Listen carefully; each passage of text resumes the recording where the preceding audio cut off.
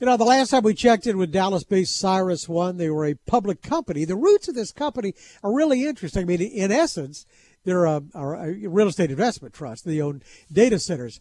But they used to be owned by Cincinnati Bell. They picked up and relocated here and renamed them CyrusOne. Now they're private.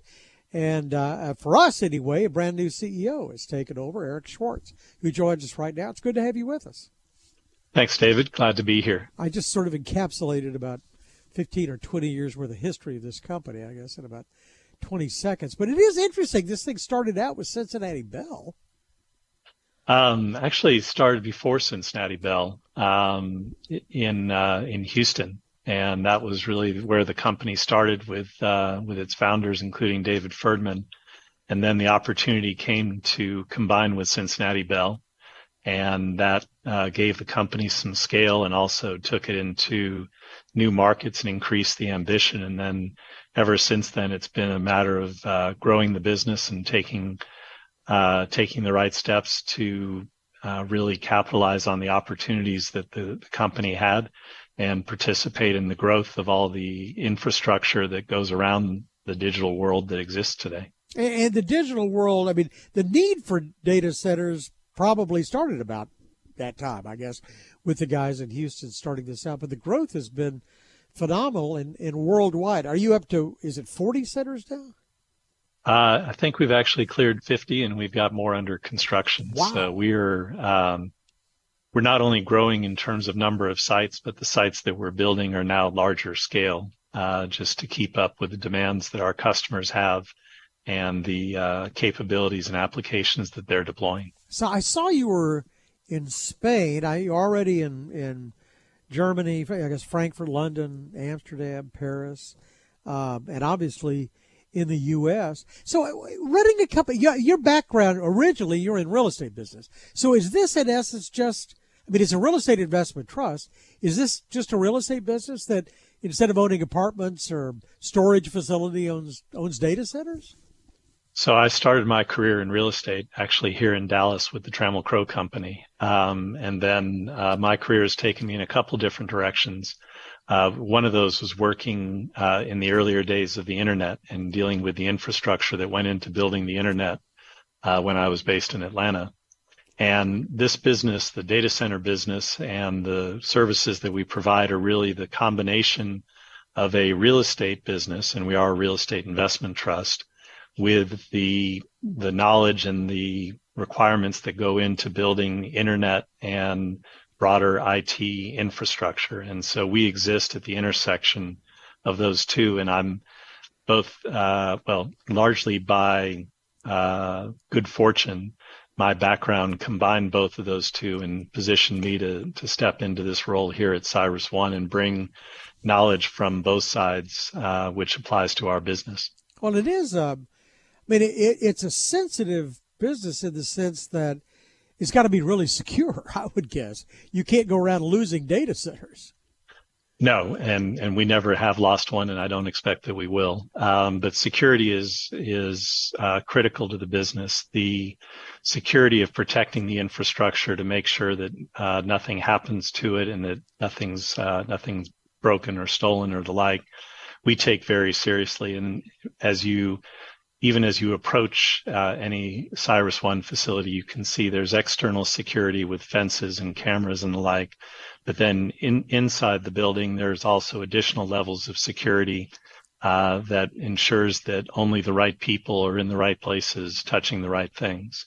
And then combined with security is the critical element of making sure that the facilities operate 24 hours a day, 365 days a year, because this infrastructure, whether it's the internet or the cloud or the like, we expect it to be there and available all the time. And we invest a significant amount in the design and resilience of these facilities to ensure that our customers have continuity and stability in their operations, serving their customers. And that's crucial because none of us operate or expect any of this infrastructure or capability to go down at any time. And the data center industry and CyrusOne in particular play a critical link in that chain of ensuring that that stays available. Yeah, I mean, you can't have any Chinese balloons floating over your facilities, I guess. But the other thing is, you've got to be sure it'd be on all the time. You can't have, like, about the outage we had a couple of years ago down here with electricity. You've got to have steady power and generators and lots of redundancy. Yes. We take the power from the grid like everybody else, but then in addition to that, we supplement that with large banks of batteries that in the event that the grid power, the public power were to drop off, the batteries supply power to keep the buildings running, and that gives us time to start up a fleet of diesel generators that we have at each site. And those generators can provide us power at the site for days if necessary. And then we have arrangements in place that should we have to run longer, as we did back in the winter storms, then we can get refilled and refueled and continue running on those generators until the grid comes back online and can support not only the power that we're consuming, but also the power in the broader area. You all have had quite a growth spurt, at least from my notes, because I had you with 40, and now you're up to 50 centers. That's 25% increase. But you've also got some deep pockets out there. Coleman, Kravis, Roberts, and Global Infrastructure Partners owning the company. So does that fuel still more growth to come? Absolutely. These facilities take a lot of capital to build and deliver. And as we continue to build them, not only more of them, but build them larger, that requires even more capital. And so having the sponsorship from KKR and from Global Infrastructure Partners, as well as, just the broader capital structure of the company, positions us to keep up with demand from, the largest technology companies in the world who, their business is growing, and they're counting on us and probably some of our competitors to be able to keep up with them. And it takes a lot of capital. It also takes quite a bit of technical expertise, because these facilities are engineered to, just a very high standard to ensure that they continue to run and operate as they need to. And just the construction and assembly of these facilities is a strong technical discipline unto itself. And so we're one of the few companies in the world that have that expertise. And, that's why our customers continue to depend on us. It's interesting. So you say build as opposed to acquiring existing data centers, because there are lots of data centers around. You prefer to build? Yes. No, that's our core. We are operating the data centers that we own on behalf of our customers, and then we have an entire operation that's identifying new land sites to acquire, working with the local authorities and the power company to make sure that the site is both permitted and appropriate zoning and the like, has the access to power that it needs. And then we're not a construction company ourselves. We work with a series of partners and suppliers. But the discipline that goes into ensuring that a facility is built correctly goes through a very rigorous commissioning process to make sure that everything's operating and ready to go. Because once we turn one of these buildings on, the goal is that you never turn it off. Yeah, ideally. Most all, and I guess it's a commodity, but in real estate, they overbuild. You overbuild apartments for an area or something like that. This is one area where it seems like you almost can't overbuild, because the growth is just geometric in demand for the cloud. There's no end in sight for demand for this, is there?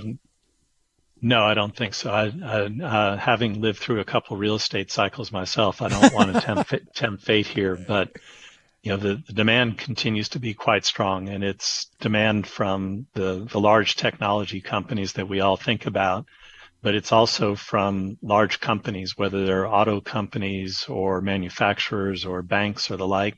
They all have their requirements, and to some degree they're leveraging technology companies in the cloud, but they still also have a lot of their own infrastructure, and they need the security and reliability and capabilities that we provide as well. And so the demand is strong and it continues to grow. It's new new applications either coming out on phones. It's new capabilities being deployed inside of companies. Lately, there's a lot of buzz and talk about artificial intelligence.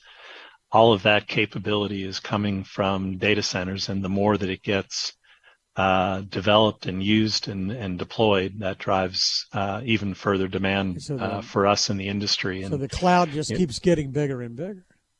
Well, bigger and bigger and more distributed. So we're operating in a number of cities across the United States. As you mentioned, we're in a number of cities in Europe, and